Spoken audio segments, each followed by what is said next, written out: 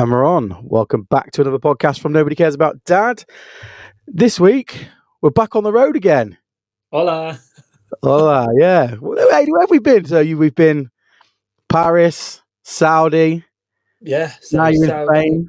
Paris, Lorient. Now I'm in España. Got some life, you. Mate, can I say, I've got to keep you all safe.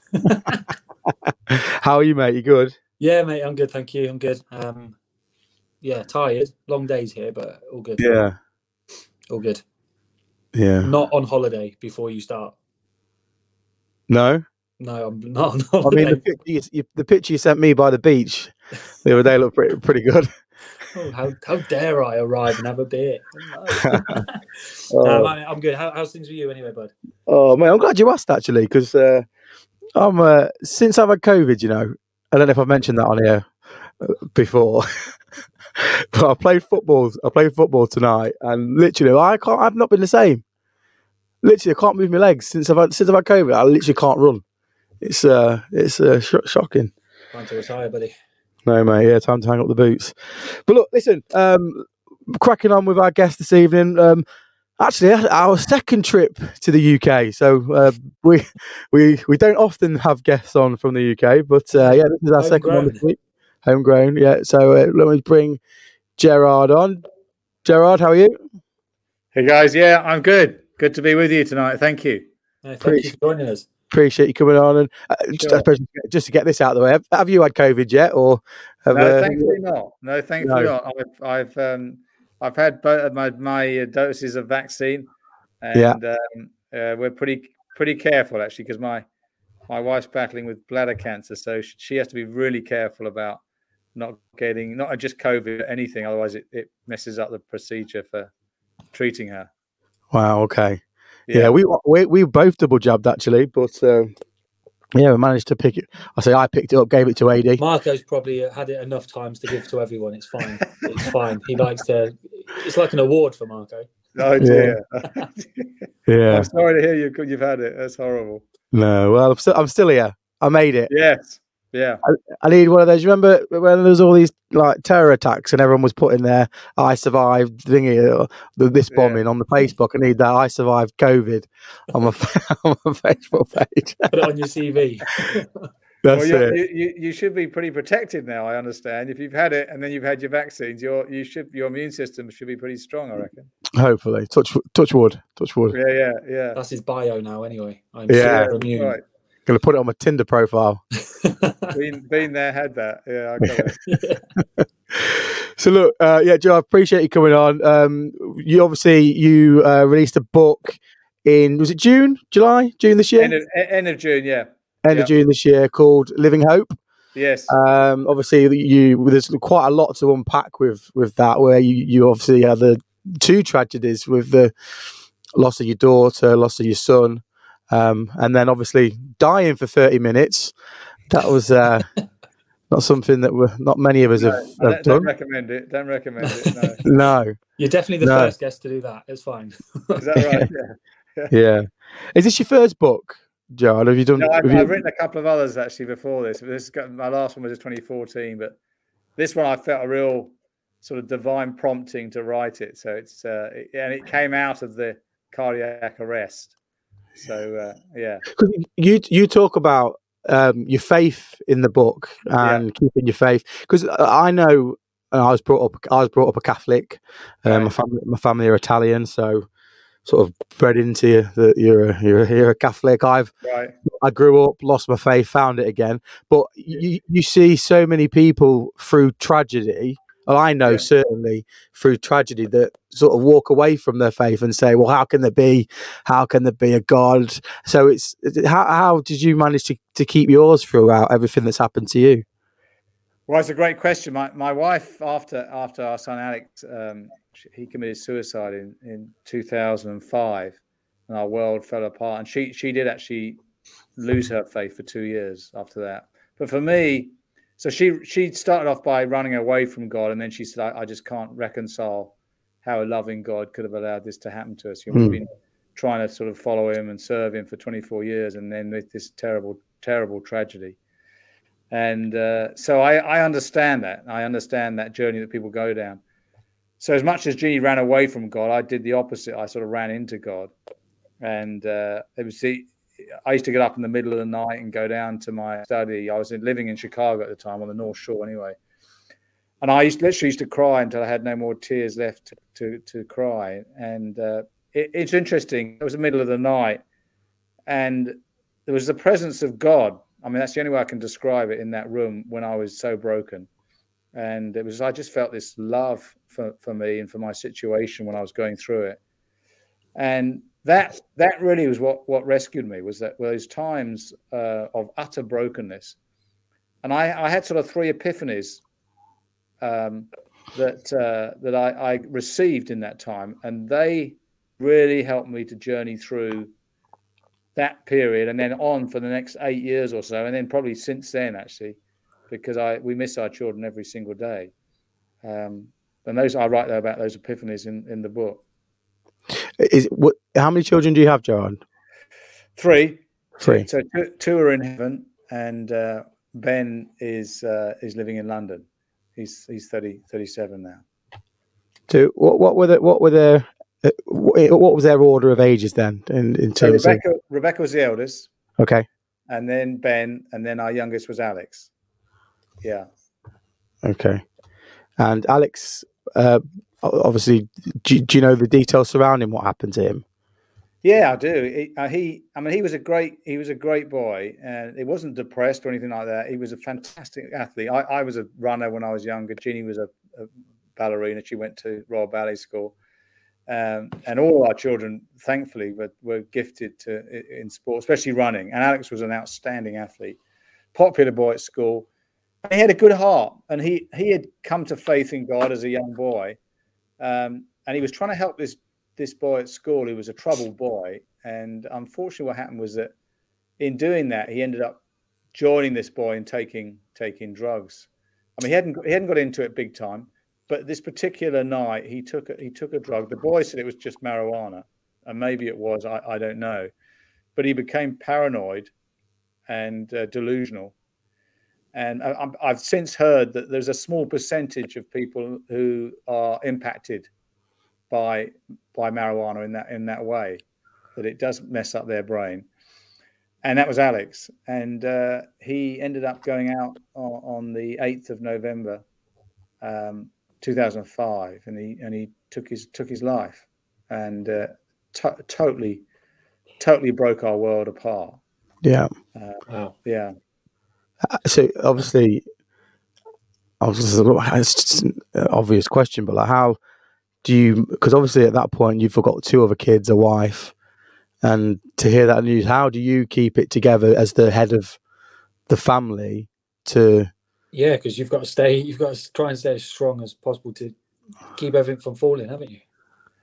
Yeah, and I mean that the actual night that I heard it was horrible, because he'd gone missing, and we called the police, and they came out to try and to search for him, and my wife found the suicide note, and so we went down to the beach. It was a side of Lake Michigan, and the police came out and they said, "Look, can you wait at home, because we think he'll turn up at home." And so we waited for 4 hours, and not knowing, and it was just after midnight, and they came to the door and they told me that they found his body, and I just completely broke. And my wife Jeannie and my daughter Rebecca were there, and it was a horrible time of utter brokenness of humanity.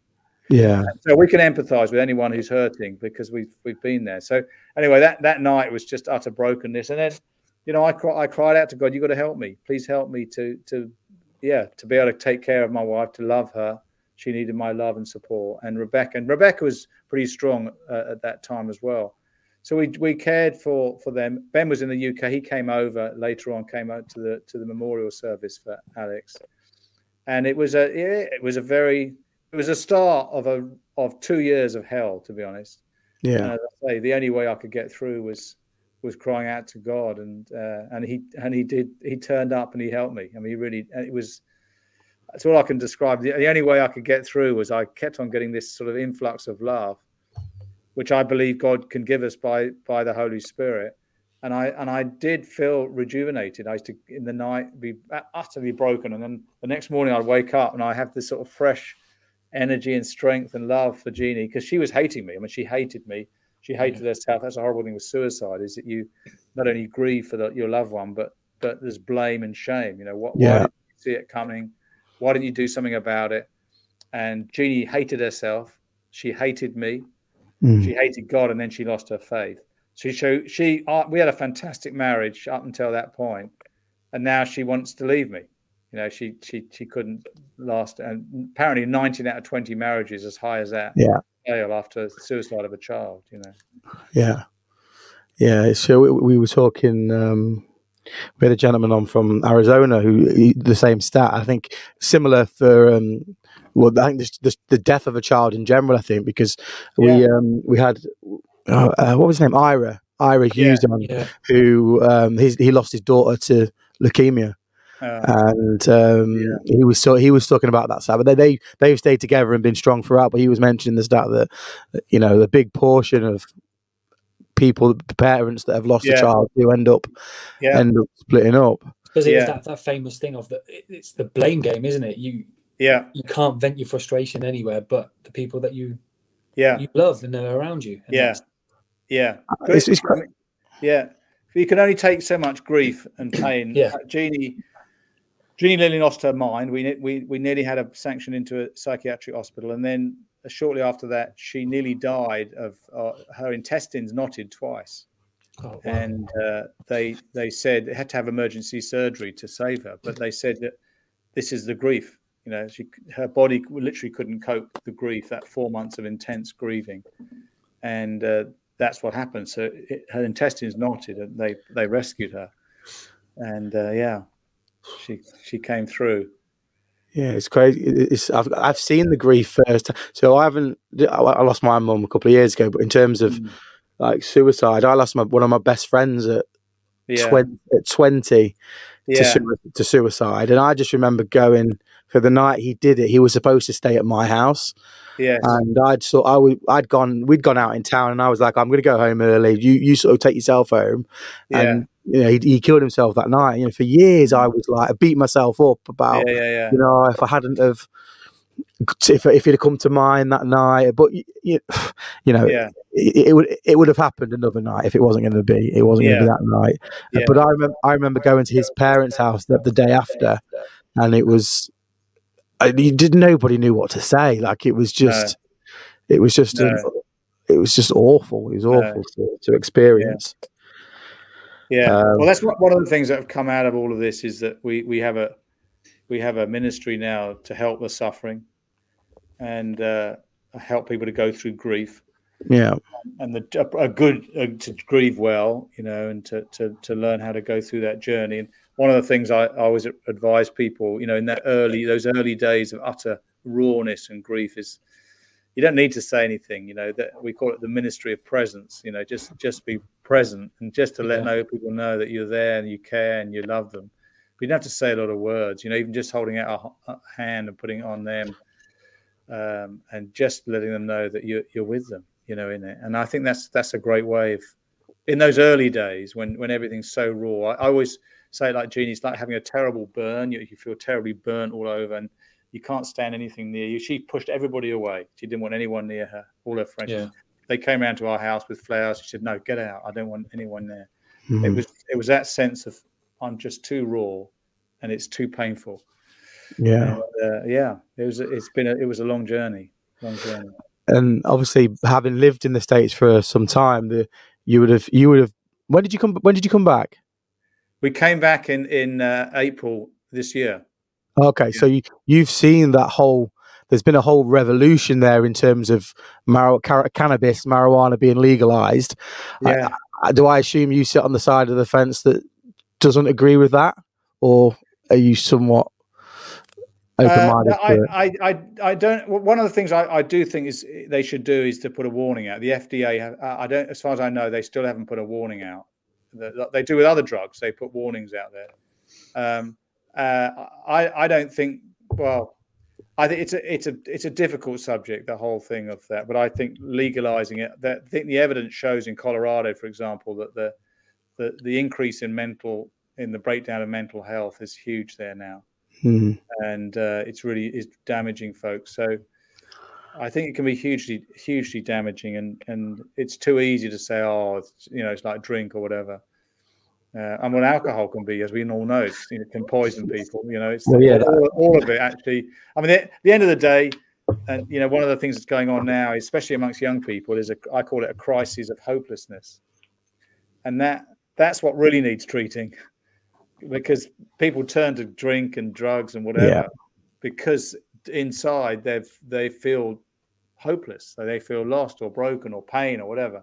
And what we're trying to do is to say there's an alternative to how you can treat that pain, and I know it works because I've been there, and that's through faith in a God who really cares and loves them, and I've experienced it. It's true, it works. So obviously the next huge tragedy in your life, Gerard, when did that happen? That was in 2014. I mean, it was like, people know the story of Job in the Bible, but he went through one disaster after another, and that's been the story of our lives, really. The last 16 years, we've had one thing after the other. So in the 8-year period, just after Alex, my sister died of cancer. Short time after that, my brother died of cancer, and Jeannie's nephew died in a car accident. And then in 2014, on the 8th of May, our beautiful daughter Rebecca, she was an absolute angel. She was amazing, beautiful, beautiful young woman. And she died in a tragic accident in Lake Michigan. She fell in the lake, couldn't get out where she fell in. The water was 37 degrees after a brutal winter, and she ended up getting hypothermia, and she drowned. And so once again we were thrown into utter darkness, and Jeannie was not going to make it through, and she decided to take her life. And she went up to Rebecca's room. And when I saw her going up, I saw she was like a shell. She was just not there, and she had this incredible encounter with God. I mean, that's the only way you can describe it. She said the room filled with light. She didn't see a physical being or anything, but it was like light. And she said it was like filled with this love and this joy. And she said that God spoke various things to her. One of them was, Jeannie, your grief is not your own, which is profound words. Your grief is not your own. She came downstairs, and I looked up, and she was like glowing. I mean, literally, she was glowing. Her face was shining. Her eyes were glistening. I said, Jeannie, what has happened to you? And she told me what happened. And look, thinking about it, that was the only way she was going to be able to get through this tragedy of Rebecca, was God to turn up. And he did turn up. He did turn up. And completely rescued her and transformed her. And after that, we launched our non-profit ministry called Awakening to God, which is aimed at helping the poor and the suffering, people who trouble with depression, suicidal thoughts, suicide survivors like we are, addicts, just turning what we would say is evil, turning it around for good. To help other people. Is this all the online help you do and the face-to-face stuff? Yeah, we do a lot of it online. We do, and then in India we do clean water wells for the villages out there, to the poorest of the poor. They're the untouchables, as they call them. Yeah, they are called out there. And we provide clean water with wells and mosquito nets and medical aid, and it's a great privilege to be able to help them. Transforms their lives to have clean water.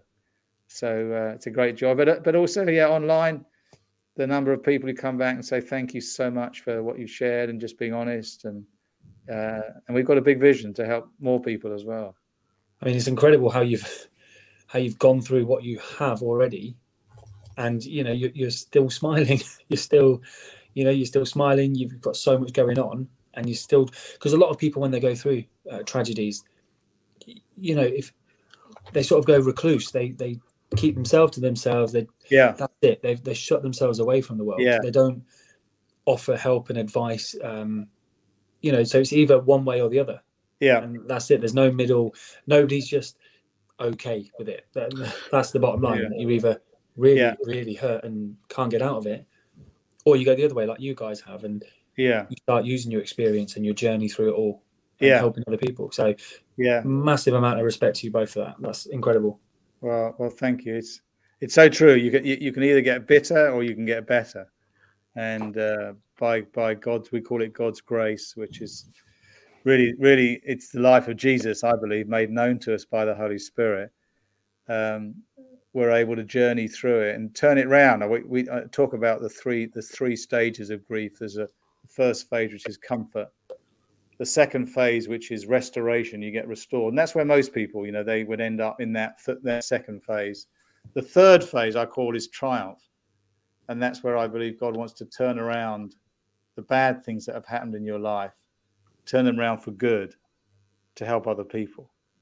And I'm you obviously Gad, I'm a person of faith. So I believe in the Bible as being God's inspired word, and you see the story after story after story of people who went through terrible suffering, and yet it was turned around for good to help other. Joseph in the Old Testament, his brothers beaten up, about to kill him, put into slavery, wrongly accused, put into jail, ends up becoming a prime minister and saving millions. At the center of our faith, Jesus himself went through incredible suffering, and yet out of it he made a way for us to come into relationship with God for eternity. So the whole story, really, God's story through the Bible is of people going through journeys of suffering, and yet through God's grace, turning it around for good to help others. And so that's how we see it. We see a purpose, and that's one of the reasons I wrote the book, was to say, guys, there is a purpose for all of our lives. We're not here by accident, and the young people need to hear that today, because we are growing. We're increasingly in an atheistic culture. Oh yeah, I was going to say that there is such a leaning away from religion and faith from the younger generations. Like I say, I remember we used to go to church every Sunday as a kid. I've taken my little boy a couple of times. It's so different now to what it used to be.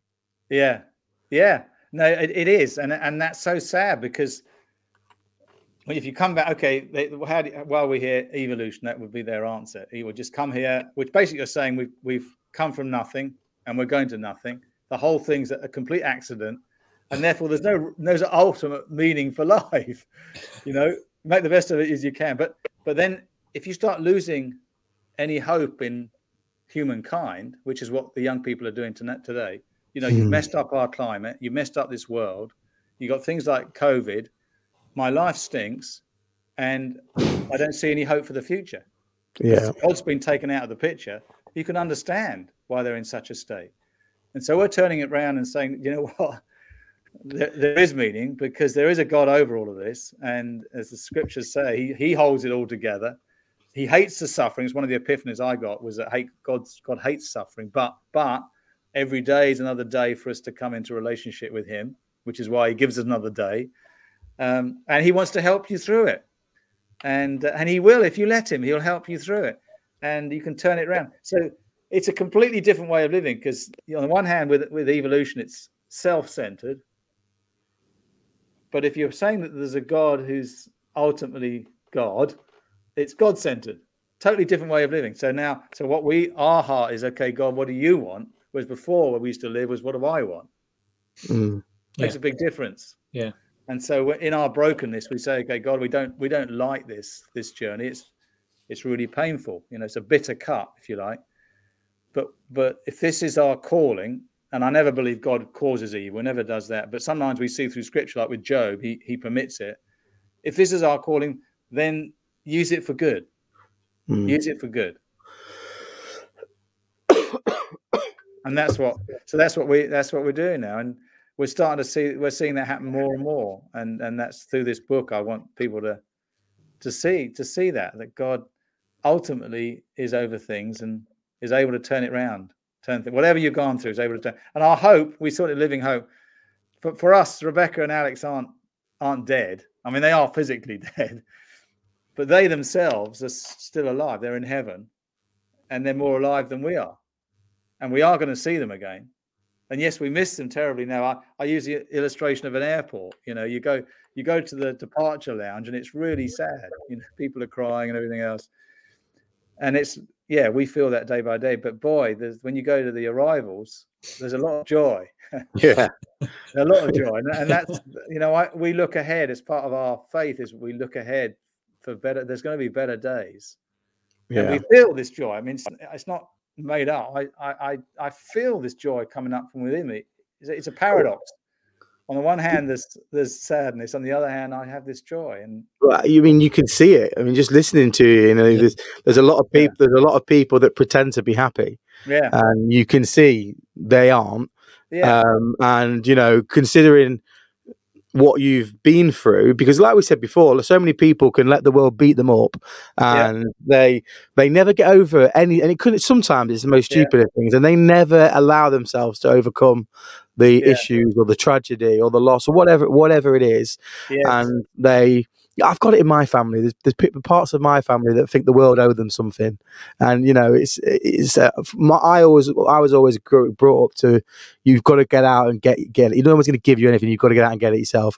You don't have a chip on your shoulder. But there's people in my family who think, oh well, you know, we lost our mum, so you know, and the dad wasn't around, so you know, life's hard for me. And it's like, no, stop making excuses. Get out there and get after it. That's right. Well, I call it the attitude of gratitude. So you know, it's being grateful for the simple things of life. I mean, we have great joy, Jeannie and I. So we hear a bird singing, and you know, you sense it. I was thinking, the closer you get to God, the more you see of God.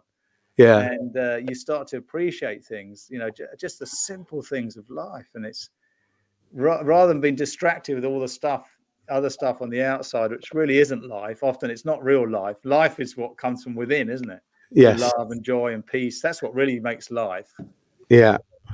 People think they get it by getting a lot of money, etc., and all of that lot. But no, I mean, it might help, but it won't give you real life inside.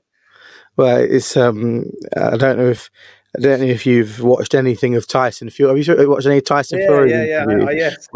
You know, there's a couple of things that you said that he talks very similar to, where he was going to kill himself. I don't know if you heard him talk about that story. I haven't heard directly, but indirectly I've heard about that. Yes, he talks about he was going to drive his Ferrari into a wall, and as he was going at 200 miles an hour, he just heard God speak to him and say, what are you doing? Like, you know, you can't leave your children, you know, and he stopped, and, you know, he's obviously turned his life around doing that. But the other thing he talks about is he did an interview recently where he talks about people. He said he knows billionaires, he knows poor people. He said the billionaires are the most unhappy out of a lot of them.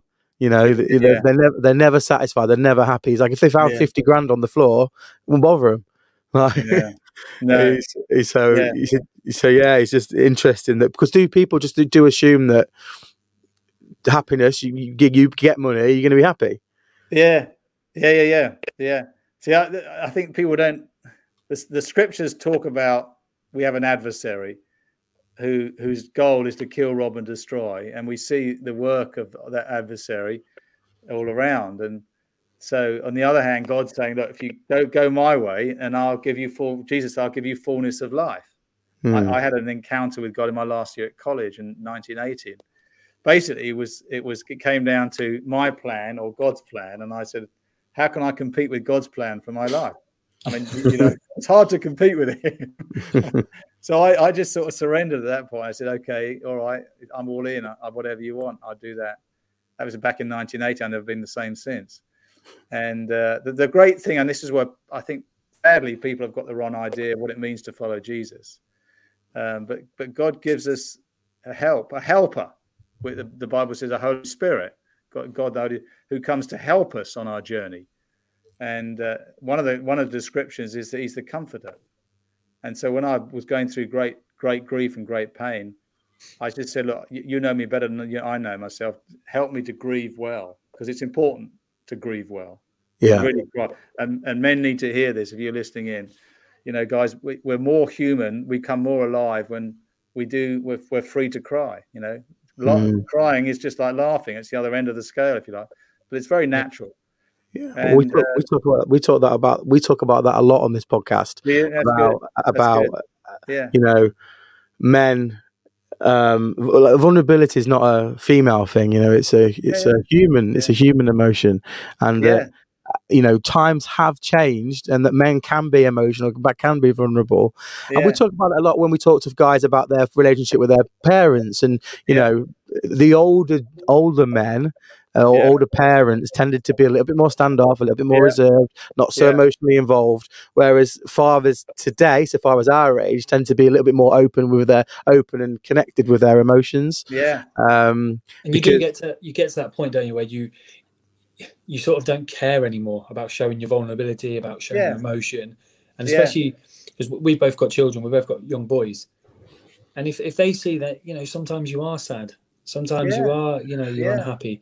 But maybe an hour or the next day, you're not. You're back to being happy. And it's important to show that, like you said, showing that emotion isn't showing you're weak in any way. If anything, it's showing you're stronger. Exactly. Because you can show that emotion. Yeah. You're being your real self. And I think that's authenticity is something that's so needed today, that you're a genuine guy. Oh, massively. You are who you are. And I think with the presence of social media and all of that we see, to show you say about it, you're not being fake and you are being genuine. People live these lives, don't they, online, and it's all jealousy consumes you because you're like, oh wow, look at what they're doing. And then you start comparing. We speak about that as well. You're always constantly comparing your life to others. You're never going to succeed in anything because like Tyson Fury said, it's what is money? What is wealth? Is it money or is it happiness? Yeah, exactly. Contentment, being content, being at peace with yourself is of great worth. And there's many proverbs in the Bible that talk about that being at rest in yourself is huge. That's real life. That's real wealth. You can be at peace. You got peace. Whatever's going on the outside, and I've experienced that, and also that you've got love and you've got joy. I mean, those are invaluable. Those things, you can't put a price on those things, and that's what really matters, isn't it? Yeah, 100%. Yeah, and on the do you pray daily, Gerard? Yeah, I pray. I have a relationship with God. That's how I describe it. Yeah. So if people say, "Oh, you're religious," I try and make a point of saying, "Look, I'm not religious in the sense that you think." Because my relationship with God is how I believe God wants us to be, which is He created us to be in friendship with us. He loves us as a dad, as a friend. I think it's Jesus as a friend, and God as a father, as if you like. And I believe that the Holy Spirit is with me all the time. We talk about a triune God. It's 3 in 1. There's one God, but there's three personalities, if you like. And the Holy Spirit is with me all the time. So I'm always talking to Him. But I normally have a time in the morning where I just come aside and bit more focused, if you like. And then through the day I'm asking for help, and strength and whatever, Yeah. You're with a friend, it's like you're with a friend. Yeah. I have to admit, I like I said, my relationship with God is fractured, should we say, in as much as, I go through moments where I pray daily, and then there'll be periods where I don't at all. But I have to admit that the times when I am praying, I pray in the morning, pray in the evening, and then once a week I do the rosary. But in those periods where I do feel much better. Like I just generally do feel a lot better in those periods. It's the worst excuse ever. I'm just so busy that just life gets in the way. And honestly, I need to make more time to do it because, like I said, in myself, I do feel much better when I do it.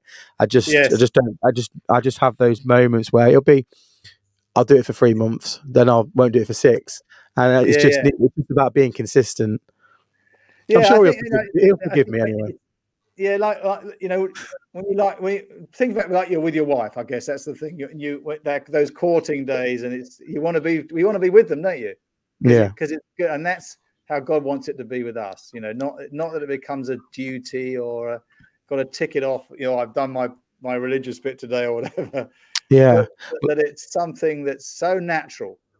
It's spiritually natural, and you just enjoying. There's a Westminster Catechism, which is a very sort of theological word, but basically, you know, what's the purpose of man?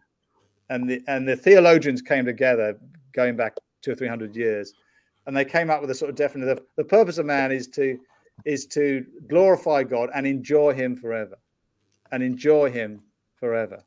Yeah. And so that's how it should be. That we get to know Him, and the more you get to know Him, the more you love Him and appreciate Him, and the more you see of Him for example, in creation, you know. Yeah, it's odd as well. Like I don't often tell this story because people often think I'm crazy. But I think in this company I'll be a little bit more understood. But there was a period. So I have a heart problem. So I had a heart attack as well. 7 years ago. What am I now? No, 9 years ago. So 27. Jesus, I still tell everyone it was 7 years ago, but I've grown 2 years since that. Yeah, so it's 9 years ago. Yeah, and I went for a period where I wasn't well for a long time after it, and it wasn't great. And I was praying daily, but I wasn't praying for me. I was praying for my brothers and my sisters, my partner, just praying that their life would be better. And I actually saw an angel one night. I was having a really rough night, and I lived on this street, on this apartment, and I woke up in the middle of the night. And it was so weird, but I just woke up in the middle of the night, and the light was lighting up my blind in the room. It was like that was like the spotlight, and I saw this. It was I can best describe it. It's going to sound mental, but like I could best describe it as like a glowing person coming. We just went past the window, and instantly, I went, "That's an angel!" Like, and I just felt this presence, and I felt like it was an angel. And I honestly, I felt so much better after that moment. No, I have no problem with that. My book is full of. It's hard to describe them other than miracles, things that have happened on our journey. I've told people that, and people think I'm mental, and I'm like, and it's hard to like say. It was just in my head straight away. I saw the image of this body going past my. I'm on the second floor of an apartment. Like nobody's walking past the window. Do you know what I mean? But it was glowing, and I was just like, I just knew instantly. Had that feeling that you've described when your wife was upstairs and she was with God, and so I can relate to that because I've sort of been in a similar situation myself. It's strange because there's so many things that we know exist but you can't see. I mean, the classic would be the wind. You know, who's ever seen the wind? You see the impact of the wind, but you don't ever see the wind, do you? You don't see the ultraviolet light, the rays coming through. Sound waves, magnetic fields, all of those. You can't see them, but you know they're there. So why have a problem with the spiritual world? There is another whole other world the Bible talks about, unseen. It's interesting in America, especially when we were in Malibu. Most people talk about spirituality. They have no issues with that, and yet still in the Western world, that unless you can see it, it's not true. No, there is a whole other world that's out there. I love scuba diving, and there's a whole other world under the water. You can't see it from the top. True. And there's a whole other world, spiritual world, and Jesus made that spiritual world real to us by coming in the flesh, and then we saw His resurrected body. We're told about that. So this is all just true. Just that most people's spiritual eyes are blinded. They just can't. They're not aware of it. They don't see it, and therefore they think it's not true.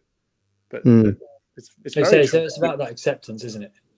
Yeah, it's about accepting it, and I think once people come to terms with themselves and they actually, I'm open to the idea, and then they start accepting things, they start exploring it, being open-minded about it. Yeah, we're very quick to go, Nah, Yeah. don't talk rubbish. Whatever, Exactly. I've experienced that. I've told people that story. People think I'm mental, and it is 100% a true story. That definitely Yeah. happened. Yeah. But I think in this day and age, people are just so busy. Like so. There's so Yeah. much going on, and Yes.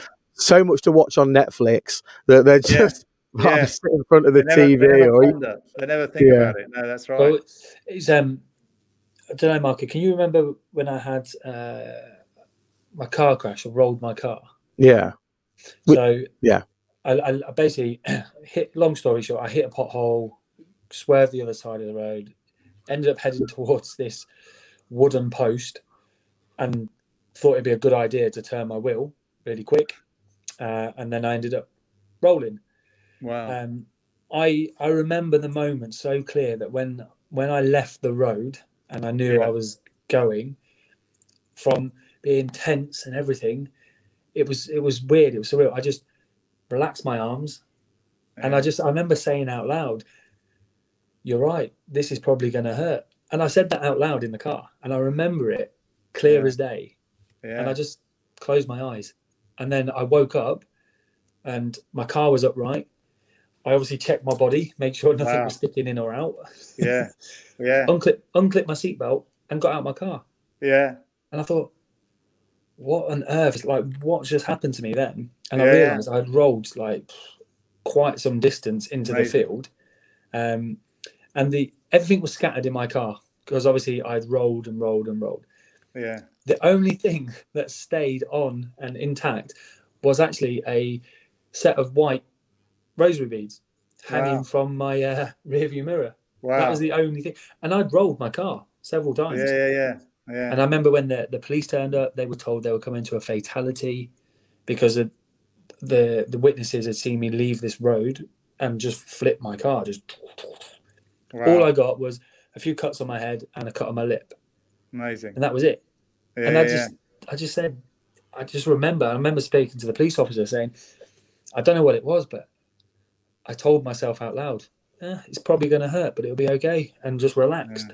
Yeah. Yeah. And Yeah. they just couldn't. They could not believe that No. when the paramedics come running down. Where's the guy? Where's the car? Where's the guy in the car? And I was like, Yeah. that's me. Yeah. Yeah. Yeah. Stood next to my car. But Yeah. you're right. From that experience, I was very closed off to all sort of religion kind of beliefs and people, because people where I'm from like to put it on you. Yeah. Yeah. You're either Yeah. you're for it or you're against it. That's it. Mm. And from that moment, I was just like, okay, maybe there's something else going on here, because Yeah. I should not have survived that No. at No. all. No. From the police were saying it, the paramedics. Yeah. I shouldn't have walked away from that, but I did. No. It No. was just mad. It's just madness. Well, I believe that most people, if I had a chat with most people, I could go back over their lives and I could say, look, that's a time when God drew close to you. Just they didn't recognize it. Yeah. It's a yeah. time when He's reaching out, because at the end of the day, He loves every single person. I mean, amazingly, and He wants. That's why Jesus came, was to make a way for us to come into relationship with God. That's the whole Christian message. He came on a rescue mission. And so God's trying to reach people. They keep on pushing Him away and saying, no, I don't believe, and everything else. But actually, there's moments, like with Tyson Fury or whatever, where he does draw near with you, Eddie. He does draw near to us. And like with the angelic being. And he's trying to say, look, I want you in a relationship. I want you to be my friend. That's how God loves us so much. And we were created for that relationship. We come alive in that relationship. And so, it's you can see that we have an adversary, because he wants to keep us away from that relationship. Yeah. And we're saying, no, keep open, and let God show you His love. So from that, and being open and waiting for that relationship, you speak about, you left this world for 30 minutes. Yeah. Yeah. What happened? Yes. What happened there? What was that? Because obviously, that was a complete miracle. I mean, it's I was in Malibu at the time. I'd gone over to a friend's house. I wanted to watch the rugby semi-final of the World Cup, England playing New Zealand. and South African friends of mine invited me over to watch it with them. 1 a.m. in the morning, and if I hadn't gone out, I wouldn't be here today. So England scored early on, and they looked over to me, and I was slumped in my chair, and they thought I was having a seizure to start with, and they realised it was a cardiac arrest. And one of them got a download. Talk about God moving. This young guy got this download to get me on the ground and start pumping my chest. Now, he'd never done CPR in his life before. Wow. Never. He just felt to start pumping my chest and then do a couple of mouth-to-mouth. They did that for 10 minutes. In that time, my friend's wife came down. She was asleep upstairs, was a former nurse. And she took my vitals and she said, "I'm sorry, he's dead. It's no good." And these two young guys, they wouldn't accept it. And one of them started shouting at me saying, "Come back, come back." I told all this later on. First responders came along. They worked for another 20 minutes, 20 more minutes with CPR, electric shocks to the heart. And they were about to say, "Guys, we've done everything we can." And again, these young guys said, "No, do one more. So they gave me another electric shock to the heart, and they found a heartbeat. And that was the first miracle. The second miracle was that when they gave me an MRI later on, there was no brain damage. Now, the stats in America, 395,000 people die of a cardiac arrest every year. Only 6 out of 100 survive when it's outside of a hospital. Mm-hmm. Yeah. Of those, 90% have serious brain damage. Mm-hmm. And because it's the oxygen, isn't it? It's starving the brain. Exactly. Yeah. I was in hospital when I had mine. Were you? Yeah. Yeah. Wow. Yeah. I just remember waking up. I collapsed playing football on the Saturday, or soccer, as our American cousins would like to call it. We'll stick with football. Most of the people that listen to this podcast are Americans. So okay, soccer. Soccer. Guys. And I collapsed playing football, and I went to the hospital, and they said, "Oh, you've got a viral infection." So they sent me away. And then I felt fine Sunday, Monday, Tuesday. I felt a little unwell, and on Wednesday I woke up in the morning at about 6:30, and I just felt like someone was sat on my chest. I just felt awful. Yeah. So I said to my now wife, I was like, "You need to take me to the hospital." I feel really ill. And they took me to the hospital. I went to triage, and when they put me in triage, I was tachycardic when they do all my vital signs. And that's normally the stage before you have a heart attack, is when you get tachycardic. And so they took me to the ward, and I just remember sitting on the bed, and I remember saying to my wife, I was getting pins and needles coming up in my toes, and it was just creeping up my legs, and I just felt this, and it got to my knees, and my wife said my eyes just rolled in the back of my head. I started having a fit, and I was, in my head, I was playing football on a field with friends at an old football club. Like, it was so, I remember the dream vividly. I was vividly there playing football with my friends. I remember everyone that was there. I remember the game. And then the next thing I know, I'm waking up in resus with oxygen mask on, and the doctors over me, and the nurses, and I was like, "What the hell happened there?" But I'd gone somewhere else. Like, it was so weird. Do you remember? Do you remember when you? I get that question. I'm always asked that question. Where were you? Can you give us a tour of heaven or something? In the departure lounge again. But I honestly, whether I will later, I don't know. But I don't remember anything before or after it. I just woke up in the ICU. And I saw my friend just standing in front of me, and then I slowly started coming around, and that's when I was saying, "God, why am I still here? What's my purpose? Because we're here. All of us are here. We got a purpose." Well, I guess especially after what you've already been through. Yeah. And then that was the happen. Yeah. That's if anyone has the right to question faith, I think you do. No, that's right. And we in the midst of it, we had some financial trouble. Just after that, Jeannie was diagnosed with bladder cancer. So, like Job, we've been through all of these traumas in life, and yet we can say unequivocally that God God's grace, we call it God's grace, which is really his provision. It's the life of Jesus given to us in our day-by-day situations, has enabled us to journey through in the last 6 years, to journey through with love and to journey through with joy. And we've been able to help literally millions of people. I mean, our Facebook page, we have over 650,000 followers. So, we're able to help so many people. And I would say that that's our purpose now is to help folks and turn around for good.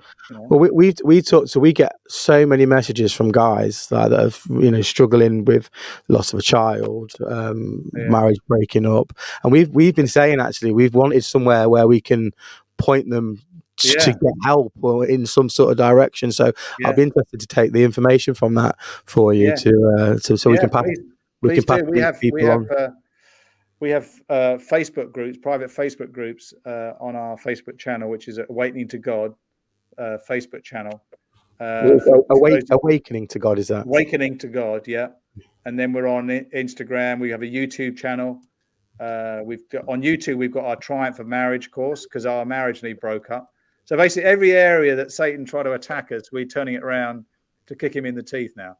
And, to turn it around for good. I like that.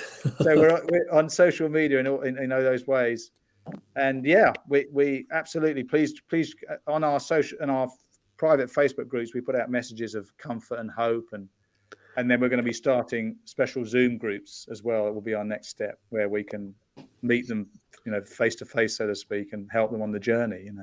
Yeah. Speaking of going to heaven, did you ever see that South African pastor who took the selfie in heaven, or claimed to have took the selfie in heaven? No, I didn't see that one. No. So South African pastors. This is the selfie.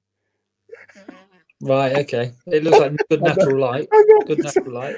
Oh, that's a new one. I've never seen that before. So, yeah. So he's in heaven with his iPhone, is he? He went through it. It was a Galaxy. Actually, it was a Galaxy smartphone. So he went up to heaven on Easter Sunday, and he managed to sneak a couple of selfies on his Galaxy smartphone.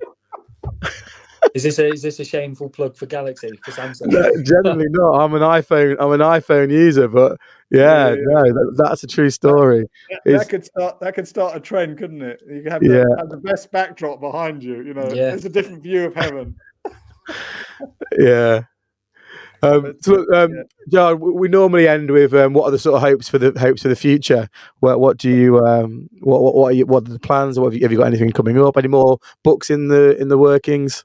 Yeah, my next book's going to be on I think it's going to be on the whole topic of suffering, because it's one of the big reasons that people don't believe in God, and I want to explain the situation and how God hates suffering, but how he allows us to have an extra day, another day, because he wants people to come into a relationship with him. And it's just to unpack that whole area, and hopefully that will lead to more people coming to faith in Christ. But in the short term, our goal is to get this message out as far and as wide as we can, because it's a great message of hope. It's a great message of love and peace. And so our goal is to reach 2 billion people. That's our goal in the end. 1 billion for Alex and 1 billion for Rebecca. And of course, with social media, you can do that now, can't you? Yeah. So that's our goal. And so the book will help. We're hoping there's going to be a film in time as well. And we'll see what happens. So that's what we want to do. Oh, good. Well, look, we'll keep watching. Like I say, but we often get messages, so we're more than, and we have been searching for a way to put people in touch with people that can help with that sort of stuff. So look, we'll push people your way. Please, yeah. Hopefully, add a couple more people to that 2 billion target. Yeah, and encourage them to get the book. There it is. Yeah, I'll put the links to the book as well. Great. We've had some great feedback, wonderful feedback, and people are already using it to mentor young folks, which is good. So we want to share this unusual story and to encourage people on their journeys. Yeah. We'll add it all to our when we put this out. We'll add it all on there, all the links. Thank you. Appreciate that. And honestly, like I sort of said at the top, it's so refreshing to see, like, how your disposition with, you know, everything that you've been through, and obviously you're still smiling, still being positive, and still trying to spread that message of hope. And like we mentioned, so many people can just crumble at the slightest of thing, and it's the fact that you've been through what you have and you still stood here. Kind of puts it into perspective, doesn't it? 100%. Yeah, and the one of the keys is knowing there's a bigger story. You know. Yeah. That really helps to know that. No. Amazing. Well, look, really appreciate your time, Gerard, and like I say, we'll hopefully we'll keep in touch, and I'll read the book and see where it goes from there. Great. Well, it's great to meet you. Thank you for having me on your show. Appreciate it so much. Thank you for your time. Thank you. Thank you. Sure. All right.